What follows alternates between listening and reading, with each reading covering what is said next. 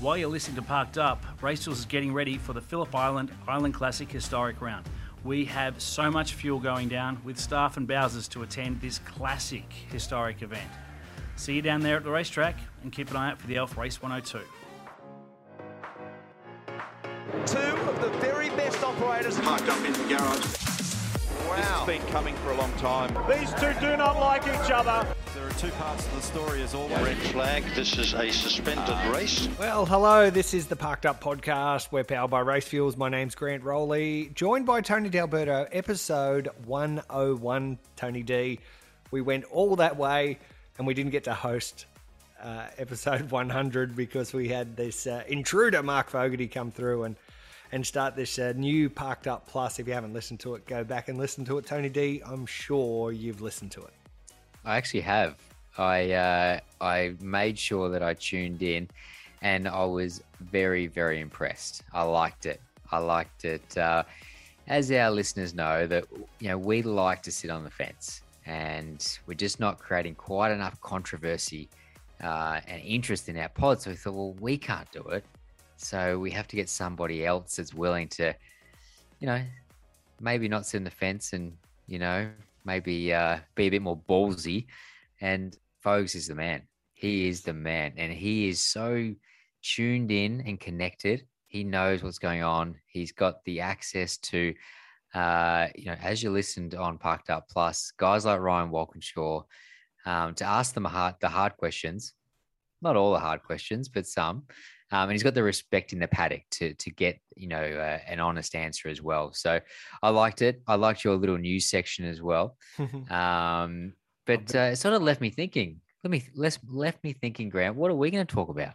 Oh, look, we've got heaps to talk about, and we've got a little bit of extra Fogs interview stuff that we can churn through.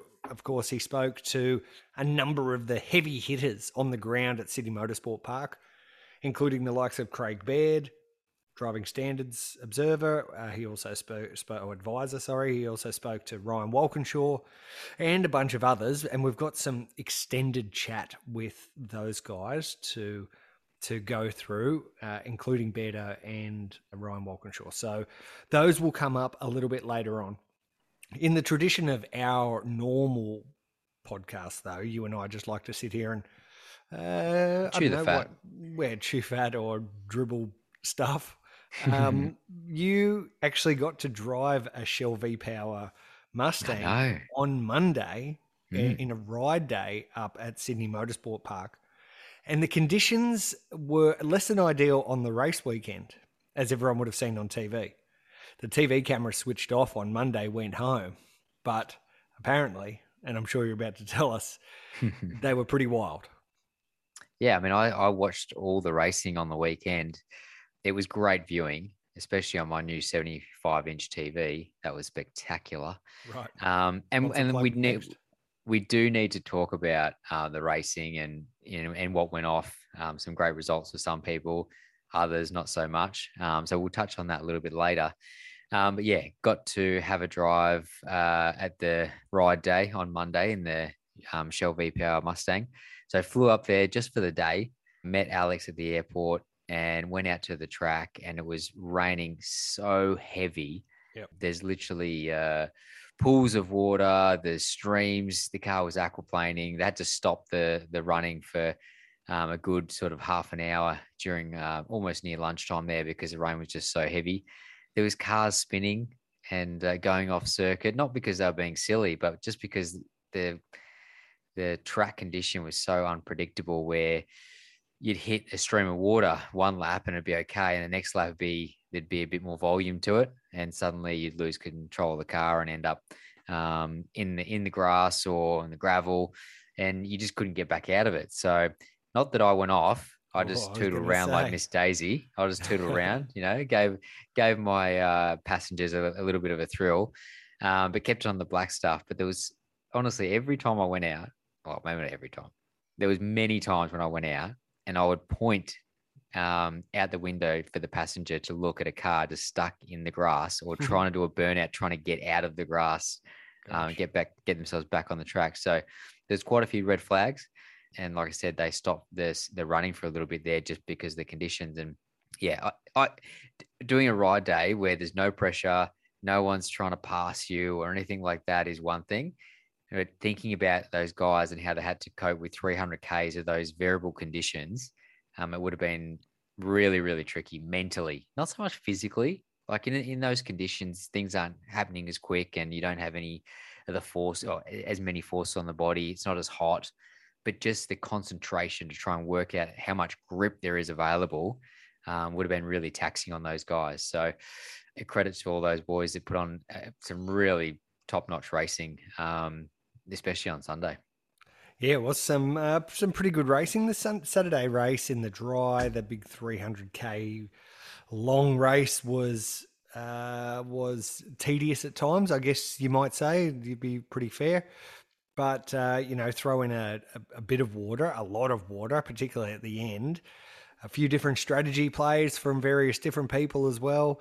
Yeah, that was real good viewing. I think deserved win for Chaz as well. Yeah, for sure. But we spoke about it in a previous pod about how much different a 300k race around there was compared to the 250k. And we saw that in the opening race where some elected to do a 2-stop strategy and Van Gisbergen decided to do a 3-stopper and come home like an absolute steam train at the end. So clearly that was the better strategy. But it was close. It was pretty tight. If things had have been slightly different or a safety car or whatever, Shane might not have been able to win that race either. So I don't know if it was genius strategizing or if it was just a bit of luck as well. But they certainly opened their account well. Not so much on Sunday, though. So, we can get to that soon. Well, cool. Let's just get into it now. There was some amazing... Well, we don't have to do news anymore, Tony. Yeah, true. News is done. I'm getting used to this format. Jeez, if you need to... If you want the news, just roll the clock back a couple of days. You'll find us on our Parked Up channels. It's called Parked Up Plus. It's episode 100, and of course it's with Mark Fogarty, the great Mark Fogarty, award-winning Mark Fogarty. And don't let me forget, before we get it through this episode, I need to talk to you about some of the media awards that were handed out over the weekend. I know we have to talk about this. I know Parked Up did not win Best Podcast. How? It's bullshit. It's atrocious. It's atrocious. But no stress. Maybe 2022, right? Maybe. All right, let's get into the racing on the weekend. Okay, so look, now we're a few days past and everyone's sort of seen how things went, and there's been a little bit of washout with some of the things, a few people saying various bits and pieces, no worries. What do you, the winners and losers? Here's an easy little subject. And the big winner, of course, Chaz Mostert, aided by the wet weather, not the fastest car in the dry, super even conditions. But when it came to pass, when it came to the crunch, he stepped up and showed why he, if things are going right, he will be a contender. Look, I think we already knew that, though. I think we already knew that Chaz is one of the best operators in the business. Have they made gains from last year? I'm not too sure, to be honest. Last year at Sydney Motorsport Park, they were very quick in those wet conditions as well. And I think, there's maybe part of that's the car and their setup philosophy, but is it part of it just Chaz, just being an amazing driver? Who knows? But they, obviously they were still competitive like that. Yeah, I think they were probably a bit more competitive in the dry, but we didn't really see, I don't think, a form guide in the dry because of the variable conditions changing all the time. Like in most of the quali sessions, you had to be on the right tire at the right time to try and get themselves up the front in that session. We saw in qualifying on the Sunday, the track started wet and then it went to dry halfway through, and you sort of had to take a bit of a punt when you're going to get onto the slick tire. And depending on when you got the checkered flag was sort of how you ended up in the session. So if you were the first driver to get the checkered flag and everyone else got through and did an extra lap and an extra minute and a half on the track of drying surface, they would generally jump that driver. So there was a little bit to play out there. But Chaz, no doubt, it's great opening account. They've come away leading the championship, and they're probably going to go to tracks they're going to be a lot stronger at. Nick Percat in the same car had a bit of a shocker of a weekend, not really pace-wise, but just circumstances. He's found himself with a couple of offs, and the weekend just didn't go to plan for him. I think he'd be pretty disappointed in the results, probably not speed-wise. Still sixth in that first race, so right there. Yeah, but probably just not what he'd hoped for. I think, going back to Walkinshaw, they're a team that everyone wants to be with. It's sort of a bit of a fairy tale for him. He would have liked to have come out and really had some strong races and strong results. So he'll be looking for a little bit more. So I think they've come out well. Red Bull, though, for me, Brock Feeney was an absolute standout. Absolutely drove beyond his years, I reckon. I really rated how he handled the weekend with all the variable conditions, as I've spoken about. Very, very tough to try and have your opening account as a main series driver, as a full-time main series driver. It wasn't straightforward, and he just handled it like an absolute pro. 2 top 10 qualifying sessions. He was right at the front of the field for most of the races. He literally battled at the front of the field, which I thought was awesome. So that for me, he was the man of the match, even though he didn't win a race, but just for the experience that he's got and the pressure and everything of his first full-time race with Red Bull. I thought he handled it really, really well, and probably better than most expected. Yeah, cool. And we head to Symmons Plains for the second round in a couple of weeks' time. It's been a happy hunting ground down there for Triple Eight over the years. Very few and far between have they been off podiums or not near the top end of the results. So that will be interesting to see how he goes. And I guess he's going to be in the mix. Where do you think, Chad? Where do you think Brock will end up the championship at the end of the year? Like, I saw a lot of preseason pundits putting in there, 10th or just outside the 10 or a little bit further inside, but around about that 10th position. Do you think that's where he'll be, or do you reckon there's even a little bit more in him? I think there's a little bit more in him. I really do. I think 10th he'd be disappointed with that now, considering how he's rolled out.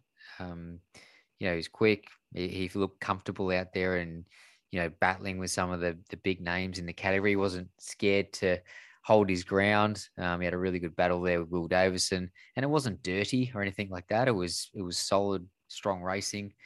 I think top 10 is probably at worst. I think he will do better than that. He will definitely get podiums this year, I reckon. After seeing what he did on the weekend, I think his confidence will just grow.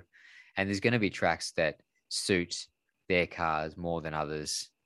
SMP is a strong track for them, but I think, like you said, somewhere like Symmons Plains has been really strong for Triple Eight. So if he can qualify the car well, he's in a really good position for top 5 or something like that. He'll just keep progressing. Okay, cool. So we've talked about a couple of winners. There's probably one more in there, Anton De Pasquale, the guy who you were co-driver with at the Bathurst 1000 last year. Well, you were with him last year. I don't know what you're doing this year. You can tell us what you're doing this year. But I won't ask you that because I know you won't answer. But second in the championship, he's not actually that far away from Chaz in terms of points. He did bring the car back after the race with a little bit more damage than what it did when it crossed the finish line. But actually, well, you were up there with the team over the on the Monday. What was the feedback like about after that? Well, after the weekend, they were pretty happy, to be honest. Like you said, they come away with a couple of podiums. He's second in the championship. They're leading the team's championship. So it's a pretty strong opening account again for Anton and Will. He did a great job as well. They were happy to survive the conditions. I know what you're getting at. He didn't survive the last lap after the checkered flag. Expression session. Yeah, got a little bit exuberant on the old throttle coming onto the main straight, and had an off-track excursion and just swiped the wall. But apparently there wasn't a lot of damage, so I think he might get in a little bit of strife, but it wasn't as bad as what people were thinking it was going to be. I mean, it's pretty solid concrete wall there, so I think he was pretty lucky because he sort of hit it side on. Whereas if he went in on like a corner, I think he probably could have done a bit more damage. But he's just mucking around. Like, what can you say? When one of his best mates, Brody Kostecki, had a great battle in the race, and then after the race, they're mucking around doing burnouts, and unfortunately just got away from him. Maybe, there wasn't a lot said about that. But actually, speaking about Brody, he did a great job too. Absolutely great job on Sunday, especially. Those guys are going to be quick all year. He looks really, really strong. And again, he led most of Sunday's race. He's probably unlucky in a way not to win the race, but that's certainly not far away for him. Maiden pole position right there in the championship hunt. A few things go their way during the year, then there's no reason why they can't be challenging. It's actually kind of exciting, I guess, that it is. Top little battle. We've got quite a few contenders. Who knows what's going to happen throughout the year. It's a bit of a new crop of drivers, I reckon. Like, I know we saw them, near the front last year, Will Brown and Brody and Anton, and there's all these sort of, I won't say newbies, but there's some fresh faces there at the front, and it's creating a lot of interest, a lot of hype.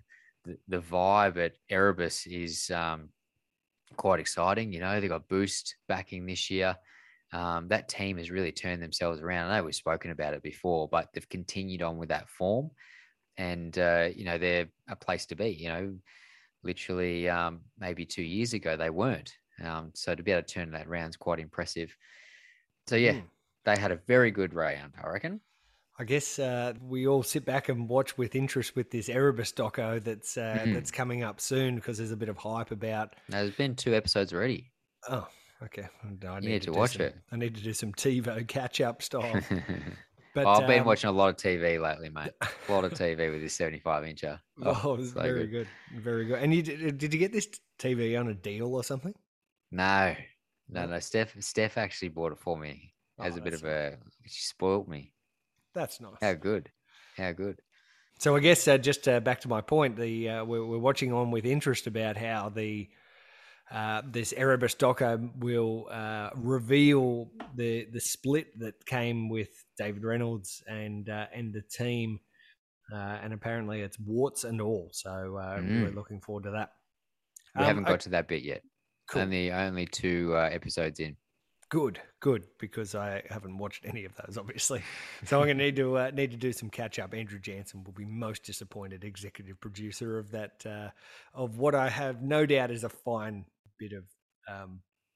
It's very, very good. Well, very well produced. Hey, while we're talking about producers and TV producers and supercars and Nathan Prendergast. Yeah. Gast? How do you pronounce it? Prendergast. There you go. Although don't talk to me about pronunciations of names, because poor old Ben Binder, I mispronounced his name in the MotoGP report that I did for Parked Up Plus. I called him Binder. So did he ring you up and MotoGP / Ben Binder fans, I apologise.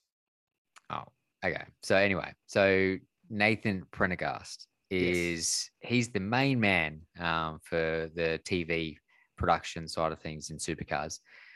What's going on? He's announced that he's leaving supercars. Yeah, yep. He's leaving. He's moving on. Apparently going over to do some work overseas. So you can only imagine that. I guess the easy guess is that he's going to go stick with motorsport. You'd imagine that he's going to obviously do something overseas, and that there's really, not a great deal of categories he could go to overseas, other than like your Formula Ones or IndyCar or maybe NASCAR potentially. So a huge loss for supercars, not just because he's amazing at what he does and he's done it for so long and extremely good at his craft, but also just a top bloke as well. Mm, Just someone that you can easily catch up with in the paddock, and he'll shoot shit with you. And it's he's just a great lad. So who a takes loss for over from him? Supercars. I'm not sure. None of that was announced, and I guess we'll find out. We'll find out pretty soon. We'll see. We'll maybe get Fogues to check it out, and he can ask the right questions to the right people. Get us an exclusive. I thought you were going to say we'll get Fogues to take over his position. I'm not sure if he's quite he's skilled, but I don't know if that's his wheelhouse. Okay, so let's just rewind the clock a little bit. We spoke about some of the winners. Let's talk about some of the losers from Sydney Motorsport Park. I did talk about our friend Nick Percat. He didn't have a great weekend. He would have expected to come out the box really firing and prove a point. And it just didn't quite happen for him. And I think probably what made it a little bit worse, is Heimgardner had a very good weekend in his old car. Yeah. That sucks. That sucks. Yeah, and that was probably exactly where Nick might have run. Exactly. Around about. So, yeah, that's a bitter pill to swallow. But look, early days, and Nick will be really encouraged. Very much so. Nick will be encouraged by the speed that Chaz showed. He'll be encouraged by the speed that he had as well. So, yeah, I don't think we can completely write off Nick just yet. Who else? Who else had a bit of a weekend they'd rather forget? Team 18 spring to mind. Yeah, I tell you what. Actually, Scotty Pye was looking good on Sunday though. He was right in the mix. I think he was the lead driver on the Supersoft that last stint, or second last stint, before it actually just rained. But then they had a mechanical failure. So he was sort of right in the hunt to actually win the race. Frosty got wiped out after the flag. I mean, God. I mean, that sucked. Yep. But he had a reasonably strong weekend, I thought. Like, he qualified reasonably well. The racing probably didn't go to plan, but yeah, I don't know. Yeah, they just seem to. They seem if there was trouble about, they always seem to be a part of it. Scotty Pye. You know, the after Bathurst, they only did 3 laps in that car, and then he was out after only a couple of laps with mechanical. So just he's having a rough run. Had a shocker in the past couple, but as you say, it was good to see that he was right in contention at the end, but in another failure cost them. So they're probably around about where they kind of left parts of last year anyway. So I reckon the Tickford boys would be a bit disappointed. Yeah, they didn't really have a strong car at SMP, but it's just a bit of a downer if you don't start a championship on the right foot. You know, like you want to come out boxing and have some confidence and optimism about the year ahead. And it was a bit of a tough round for those guys, I thought. Yeah, Cam Waters had some glimpses of it, but of speed, but really didn't have enough pace to challenge enough. So where to from there for those guys? Cam is clearly their standout. But some of those their other guys, the Thomas Randall, James Courtney, they're really going to need to take that little next step to help push Cam along, help push themselves along. Yeah. Okay, cool. MSR went all right though. Yeah, they went all right. Yeah, those boys went all right. Yep. They were right up, probably higher than what they were last year. Last year at Sydney Motorsport Park, they really struggled at that round. Yep. But their cars seem to be stronger. They seem to adapt to the conditions better than others. Their strategy was quite good as well. They tried to pull a rabbit out of a hat at the end of the second race. I thought you were going to end it with they tried. They tried their very best. They tried their very best. Their participation award. No. They were literally in contention to win that second race if the conditions had played out where LeBrock stayed out on his slicks. But unfortunately, the weather just kept coming and he aquaplaned off the track and unfortunately ended up in the grass. But I like how they gave it a shot. And I think that's probably shows that they're pretty hungry to try and get a result, and they'll roll the dice if they need to. And it was a shame how it ended for them because they actually went, they were quite strong all weekend. I like the look of those cars too. The grey or silver with the orange really stands out. Looks classic. Looks fast.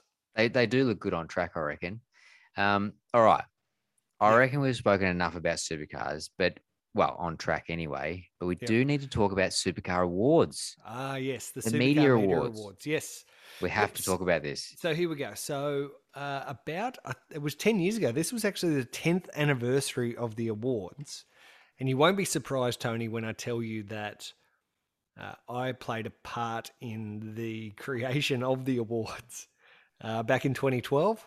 There was no real awards or nothing to really celebrate the achievements of some of the people within the motorsport media industry. So there was a few of us who came together to put together an awards package for the people who do their bit behind the scenes in the media. But don't get landscape. recognised for it. That's right. So journalists for news stories, journalists for an overall yearly work, photographers for, best photographer or photographer of the year, media managers of the year, videos and stuff. Do you guys get together like race drivers do? And, like after a race, a lot of race drivers, they'll catch up and they'll basically talk shit about how brilliant they were. Like, did you see how fast I was? Or I did this sick drift, or I broke so deep and I bombed him and I did this and that. All crap, really. Do you guys get together and go, oh my God, I absolutely nailed that media release? Like, I wrote the shit out of that media release. No. It was amazing. No, you wouldn't necessarily say those words, but there are certain sections of the media who will give themselves a giant pat on the back, whether they've done something good or not. Whether if they did something good 10 years ago, they'll still be patting themselves on the back. Don't you worry. But these awards nights were effectively originally, I guess, were just to get people together, have a little function, celebrate the year it was, and hand out a couple of dust collectors for the so how'd we go? Toilet or something. Parked up. I think we're still running. We're definitely in contention for 2022 awards. Did we get a mention? We didn't even get a mention this year. Last year we got a mention. Last year I think we finished third.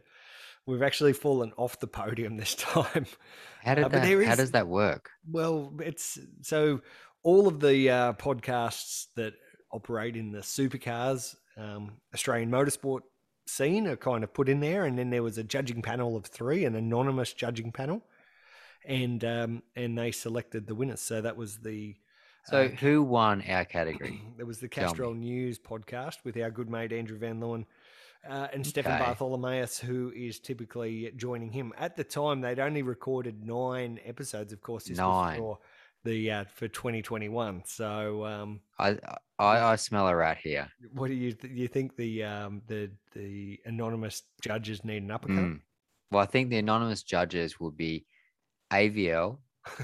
Stefan and Aaron Noonan, who owns the pod. Unanimous. To only do 9 episodes, and we've done 100 episodes. How can they be so far ahead of us and win best pod of the year when they've done 9 episodes and have been going for about 2 months? I think those stats tell us they're about 11 times better than what we are.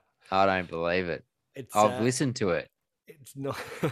I've listened to it, and it's good. We love AVL. He's one of our regulars on this show, but was he doesn't come on anymore because he can't. He's got a rival pod. But to say that they're the best pod on the market at the moment, geez, I don't know about that. Okay. Well, anyway, we should stop talking about other podcasts because. Why? Yeah, because then it might make people go and listen to those. Hey, we've got enough podcasts going here with Parked Up. We've got Parked Up Plus. We've got Girls on the Grid. There might even be another one coming soon too. Oh my God! Stand by Australia. How are our numbers on Parked Up Plus this week? Amazing, world record. Well, yeah, they're good. They're very good. Well, I suppose it would be a world record because it's the first episode, so there's nothing to base it off. But... Hey, that was episode 100. Thank you very much. He's just slotted in and he's doubling the Parked Up offering. Now, talking about Parked Up Plus, Mark Fogarty, who hosts that, he actually won an award at the Supercars Media Awards over the weekend. He got Best Feature Story for a really in-depth feature that he did with Roland Dane for Wheels magazine. It was an incredible story, very, very in-depth, and Roland was at his forthright best. So it's certainly one, if you go into your dentist at some point and you see that magazine floating around, make sure you pick that up and have a read, because Fogues really nailed it and deservedly won the feature story of the year. And our old mate Andrew Van Leeuwen also won Best News Story of the Year for when he won another one when he broke the David Reynolds vaccination saga that was unfolding during that SMSP #1, which seems like a long time ago, but it was only back in October or November or whatever it was. And Van Leeuwen won Journalist of the Year. So a huge scoop, come on. Huge sweep for him. Come on. I'm not taking anything away from AVL, but come on. Too much? Too much. Speed Cafe was the best publication. Daniel Kalish won the Photographer of the Year. He deserves that. He 100% deserves that. He is the best out there by an absolute country mile. Yep. No, he's very good. I mean, Horsburgh's not far off, I reckon. That's right. No, he's very, very good. Mitch Robinson won the media manager. He's of course with Tickford Racing. Never heard of her. He's been there for a few years. Absolute ace operator. Okay, we've got the great man Mark Fogarty in our corner now, and we've got a couple of extended interviews that he captured while at Sydney Motorsport Park. Now, the first that we're going to play now is with Craig Baird. So, as Fogues revealed in Parked Up Plus, sacked Aussie F1 race director Michael Massey is soon going to come home, Tony D, and consider his long-term future. He's been negotiating his exit from the FIA, but won't accept a sideways move to F1 track safety delegate. This is what Fogues is reporting in Parked Up. And the fallout from the Abu Dhabi Grand Prix is going to impact race controls all around the world and create more scrutiny on decisions in supercars. So Fogues spoke with the DSA, Craig Baird from Supercars, about the repercussion of Massey's dumping, and as usual, Bairdo did not hold back. Here's Fogues with Craig Baird. So Bairdo, the fallout from the Abu Dhabi Grand Prix, has that put extra pressure on people in race control and the people who are making decisions during races elsewhere, including here in Australia? I think there's no doubt about that. It's exposed that everyone's vulnerable. We've all discussed it and thought about it, and what happened, no matter which way you look at it, Michael, it was a no-win situation. If hindsight's a wonderful thing and people say, we should have red flagged it and we would have had a 5-lap dash to the finish, well, that would have been unfair as well, because all of a sudden you've got a team that never chose to take tyres on, had a clear disadvantage tyre-wise, would have got a fresh set of tyres to run to the end, so Red Bull would have screamed and shouted that car shouldn't have had new tyres. And if you go back to when we started racing, the red flag used to be a red flag. Driver used to hop out, walk away, not touch the car, then you would continue the race. That seems to have changed, whether that's in Formula One or supercars. We remember not long ago we had a red flag at Bathurst and people were changing wiring looms and drive shafts, so that would have been an unfair scenario. If it had stayed status quo, they would have screamed and shouted that the leader always sort of loses out something under a safety car, but then there wasn't a race to the checkered flag because the car's in the middle. If you'd waved all the cars through, you would never have got the race restarted. So no matter which way you look at it, some hats would have been happy and some hats would have been sad. I have no doubt that the natural winner of that race was Lewis Hamilton. But people and the leader of races have been screwed over by safety cars for years and years. Michael tried to get that race going and finish it under green. Yes, Lewis Hamilton lost out on that. But if you look at their strategy during the race, there was times under virtual safety cars they could have done different things. So we can all look at it in hindsight, but I guess to get back to the beginning of your question, do we not so much look at doing things differently, but how we stick within protocol or what's normal, or do we play the safe bet, red flag things early? We'll get abused for red flagging it early and giving someone an advantage. So you guys in race control, you and your colleagues, you're expecting to be under a bit more scrutiny in, say, supercars this year now?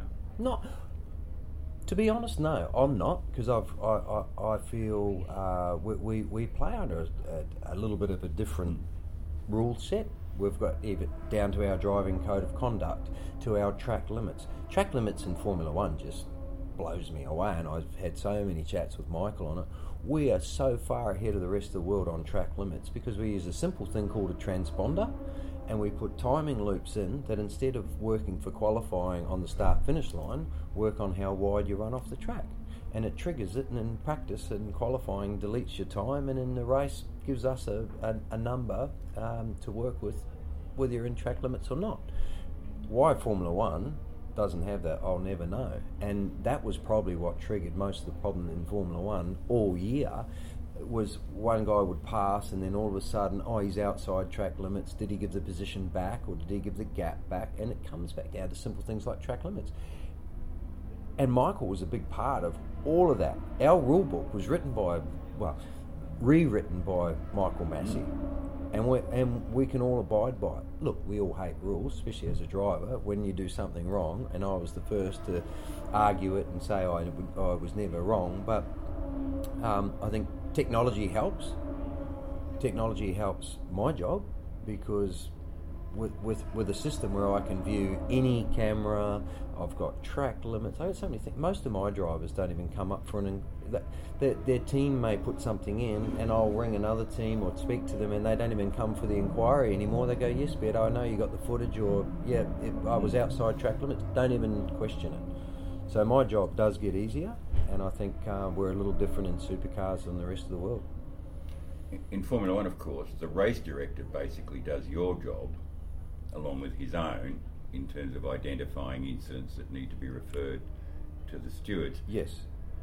Do you think Formula One needs to have an equivalent of you there backing up the race director? They do, because they always have a Thomas Christensen or Emanuele Pero or whatever. Yeah, but they're stewards. He's a steward, but he's really there as a expert witness, I suppose you call. I think on a worldwide stage, a DSA or a driver standards advisor maybe he should be the Stig. Maybe he shouldn't be named, because if you're in Italy, you're scared to hop on a plane and get out of the airport. If you're in Holland, you're the same thing. Sure. So maybe we shouldn't even know who that person is, and you'd get a fairer assessment. You've worked here with Michael Massey, up in the race control, and given what you know about him, do you think he's been thrown under the bus? Absolutely he has. So he didn't do anything wrong. He is running that race as a race director, and he had the power to do what he did. Whether people like that or not, he didn't do anything outside what's legally available to him. The problem I have is, if they want to tighten their rules up, give him a wingman, give him support. Don't all of a sudden go, now we need 2 race directors, a hub in London of 10 people with all. Race control, generally, in most parts of the world, is so far behind, technically, of the race teams. How are they supposed to compete? We are very lucky here, because we have our systems are so, I can just access immediately, and I have the time to do it because I'm not Michael, I'm not running the race, so I can access live telemetry off Anton De Pasquale's car or Shane Van Gisbergen's car as they're out there. I can see if he's lifted the throttle, brake test, all this stuff, and it's available to me. But that's me as a driver. I'm the witness. I'm the expert witness really for the stewards, so I can be very open and honest with them, as I am with the drivers. And what people forget about my job, I am on the driver's side. I'm not there for a hanging. I don't want anyone penalised. But you can't have a game of rugby without the ref. Or you could, but it wouldn't last for very long and there wouldn't be many players left. And we thank Mark Fogarty for that chat with Craig Baird. Now, while Fogs was in Sydney, he was actually doing some work, which is fantastic, seeing as he's the new kid on our block. And he caught up with Ryan Walkinshaw. Of course, Chaz Mostert won the Bathurst 1000. He's left Sydney Motorsport Park as the championship leader. And Mostert's big win in Sydney confirmed he will be a title contender as Walkinshaw United rebounds after a few lean years. Not where they used to be in those halcyon days of Mark Scaife and the Holden Racing team. So Parked Up Plus's own Mark Fogarty, he spoke with WAU team boss Ryan Walkinshaw about the road to recovery. Ryan, 11 years after you took over the team from your dad, did you ever think it was going to be as difficult as it's become to re-establish the team back at the top? Oh, it's a relatively tough question. At the time when I started, probably not. And there's no secret. It's been a tough journey for us. We've had plenty of kicks and a lot of challenges, but I'm really, really positive about where the team is at the moment. We're in our third year of a sort of 3-year plan of bringing Chaz on board and bringing some additional engineering resource on board, invested heavily in the team, and the results are starting to show. Being involved in motorsport for a long time, there's no silver bullet. These things take a long time to bear fruit, but at the same time there's a lot of competition up and down pit lane, and so it's always going to be difficult, and anyone who's at the top is they've got to keep working just as hard as everyone else, because if you're a Triple Eight or a Penske, you've been riding the wave of success quite proficiently over the last few years. Even for them, you've got to work very, very hard to maintain your position in this category because it's so competitive. So we've got some really, really good team of engineers and mechanics, and we've got 2 great drivers, and I think we're starting to believe in ourselves. And if we keep focusing on ourselves and trying to do all the small things right, then hopefully the results will keep coming. There's a lot of expectation now on the team, especially since Chaz won the Bathurst 1000. Is this moving year? Oh, look, we're not really looking at it like that. And again, we always say you're only as good as your last race, and it's always great to win Bathurst, but it's still just one race in the season. So we're not going to get too ahead of ourselves. We're under no illusions that there's going to be strong competition this year. Our expectations for ourselves are always going to be quite high, because we've got high ambitions, and so we'll just keep focusing on what we need to do, keep working hard, and keep focusing on ourselves and not what everyone else is doing, but focus on what we want to do. And as I said, hopefully then the results will follow. Yeah. No team in sport, relies on one person actually, but one person can make a big difference. How much of a difference has Chaz made? I think it's a combination of things, because Chaz isn't a one man show. He's a fantastic driver, and in my opinion, him and Shane are the 2 best drivers in the category at the moment. Chaz's personality and reputation preceded him, and he's been, if anything, he's over-delivered on what our expectations were on how he acts within the team. But he came with Adam DeBore. We've had Grant McPherson and Jeff Slater, and now Nick Percat as well. And so I think, as you say, it's not one person; it's a team, and we really, really focus on the team aspect of that. And just like in an AFL team or a rugby team, it's not just one player or just one coach. It's everyone behind the scenes all working together, and one person doesn't make all the difference. But bring lots of good people in that working together. That's what makes the difference, and that's what we've been working to try and create here at WAU over the last few years. But, I mean, he's a proven front runner, so he sets the tone, doesn't he? I think the team sets the tone, and I think there's synergy between how we run our team and the character that we are, and how Chaz operates in himself. And I think that's one of the things we've seen with Chaz. He seems very, very happy in this team, and he's just re-signed for a long-term deal with us as well. And I think that's a testament to how comfortable he is and how much he believes in what we're doing, and also how much we believe that he's a key part in what we hope will be our future success. And it's going to be exciting to watch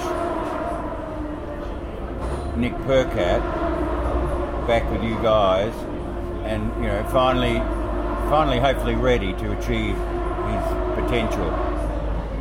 Yeah, I mean, we've been keeping track of Nick obviously for many years, and I think a lot of people up and down pit lane, if you speak to them, they know that Nick has got some really good talent behind him. He's a good steerer. He's matured and grown up a lot over his time at BJR in particular, and his results have shown that.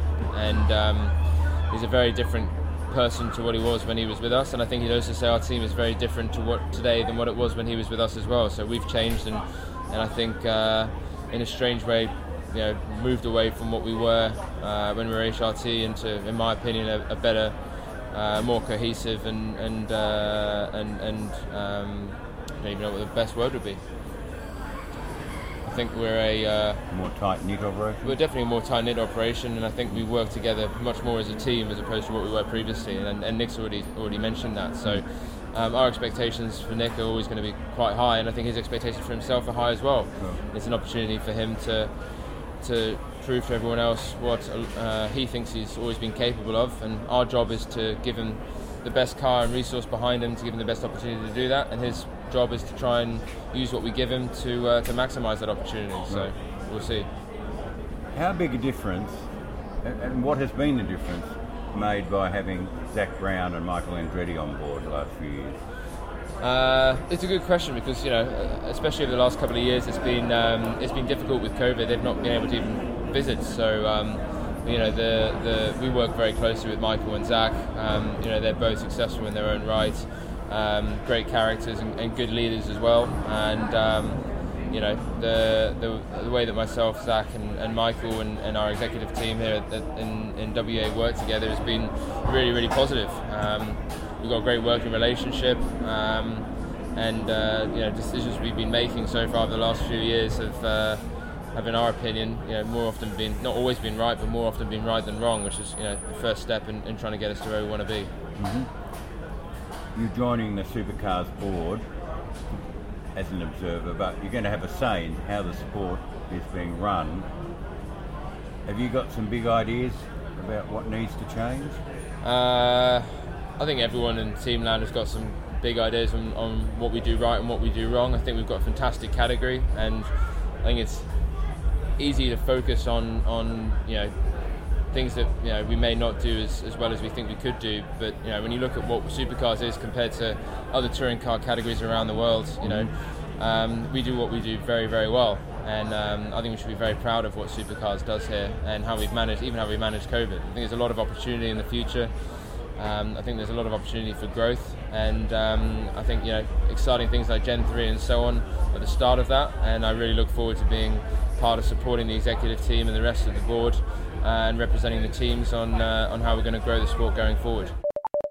And thank you again, folks, for that great chats. Tony D, how good is our life at the moment? We don't need to arrange any people to talk to. We've got someone else doing the hard yards for us. Yeah, but I think we should still have our mates on the show. Yeah, I reckon we should still get our racing mates, whoever we want to talk to each week. But yeah, probably won't have to be as relevant. We can just say, hey, let's ring old mate up today and see what he's up to. I thought that's what we always did. That's what we did for 99 episodes. We tried to make it, relevant to a race meeting or a result or something like that. But yeah, maybe we can just be a bit more cash. Look, I don't know. What do you guys want? What do the listeners want? Okay, yeah. Hey, tell us, please. We want to know, and we're happy to service our loyal listeners. Okay, look, in the next episode of Parked Up Plus, which comes out next Monday, there is even more news to come out of Supercars. He's been pounding the flesh and getting lots of scoops. His scoop trailer is full. And there's extended chats next week with Shane Howard and the head of motorsport, Adrian Burgess, and you'll hear those revealing exchanges next week. Tony D, anything else before we sign off for 101? No, I don't think we've got anything more to add for this episode. We've probably rambled on enough, Grant. People probably just want us to wrap this show up. But next week is round 2 of the Speed Series at Phillip Island. So TCR, Trans Am, S5000, Australian GT, or Fanatec World Challenge by whatever it is. Yeah, I can't remember it all. Sorry. It's a bit of a mouthful, that one.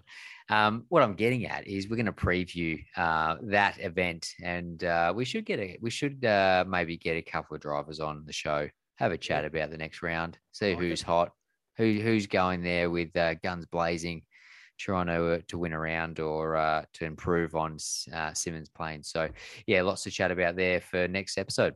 Awesome. Now, just before we go, let me talk about Phillip Island with you, and this is going to be a double-edged sword. So I want to get some quotes from you for some of my for the TCR website. Okay. And I want a little bit of a Tony D preview. And look, if I'll interview you now, and on the TCR website, you'll see Tony D told Parked Up. There's too much Tony D on TCR apparently. No. Too much Tony. Not enough. Never enough in my eyes. Tony D. Too much Tony. What are you thinking? What are you thinking ahead of Phillip Island? You're third in the series. You've shown good speed at Phillip Island in the past. Is this the round that you cross the line first in a bloody race? Hope so. And get your first ever TCR Australia win. You know, there's been 16 winners. You finished second like 80 times. You haven't got to win yet. Certainly my time to shine. Look, Phillip Island last year was good to us. We won the round on points, but didn't win the race. I'm pretty happy with how we rolled out at Simmons Plains. That's given us good momentum. So I'm going there with a fair bit of confidence. I think we can do a good job. I'm hoping the Honda will suit. I mean, its strengths should suit Phillip Island better than what it did at Simmons Plains. Cool. So win by half a lap then. Is that what you're saying? We'll see. The Audis were quick there last year. I reckon Jay Hanson's going to be quite quick in that new Audi. There's probably no doubt about that. And the Hyundai's always quick. So, yeah. Peugeots were good there last year as well. But I think you really can't discount anybody, but I'm pretty sure we're going to be in the mix. Good. I don't want to harp on the fact that you haven't won a race, but does that play on you? Do you want how much do you really want to put your name on that winners list? Look, I'd really like to do it because Honda have put a lot of faith in me to represent their brand, and I'd like nothing more than to stand on the top step for them, give them something to really celebrate. So, I'd like to. I mean, it doesn't really play on my mind. I'm doing the best I can every race. And if an opportunity comes up, we'll grab it. So we'll close at Simmons Plains. And see how Phillip Island rolls out. I reckon that will be enough for me and my little team to create a little news story for TCR Australia. I forgot we were doing an interview. Thank you very much. All right, Tony D and our Parked Up followers, thank you very much for coming on and tuning in. And the next time you'll hear from Parked Up will be Monday afternoon with Mark Fogarty for Parked Up Plus. Tony D, go get it. See you later, mate. See you, mate. You've just listened to another Network R production.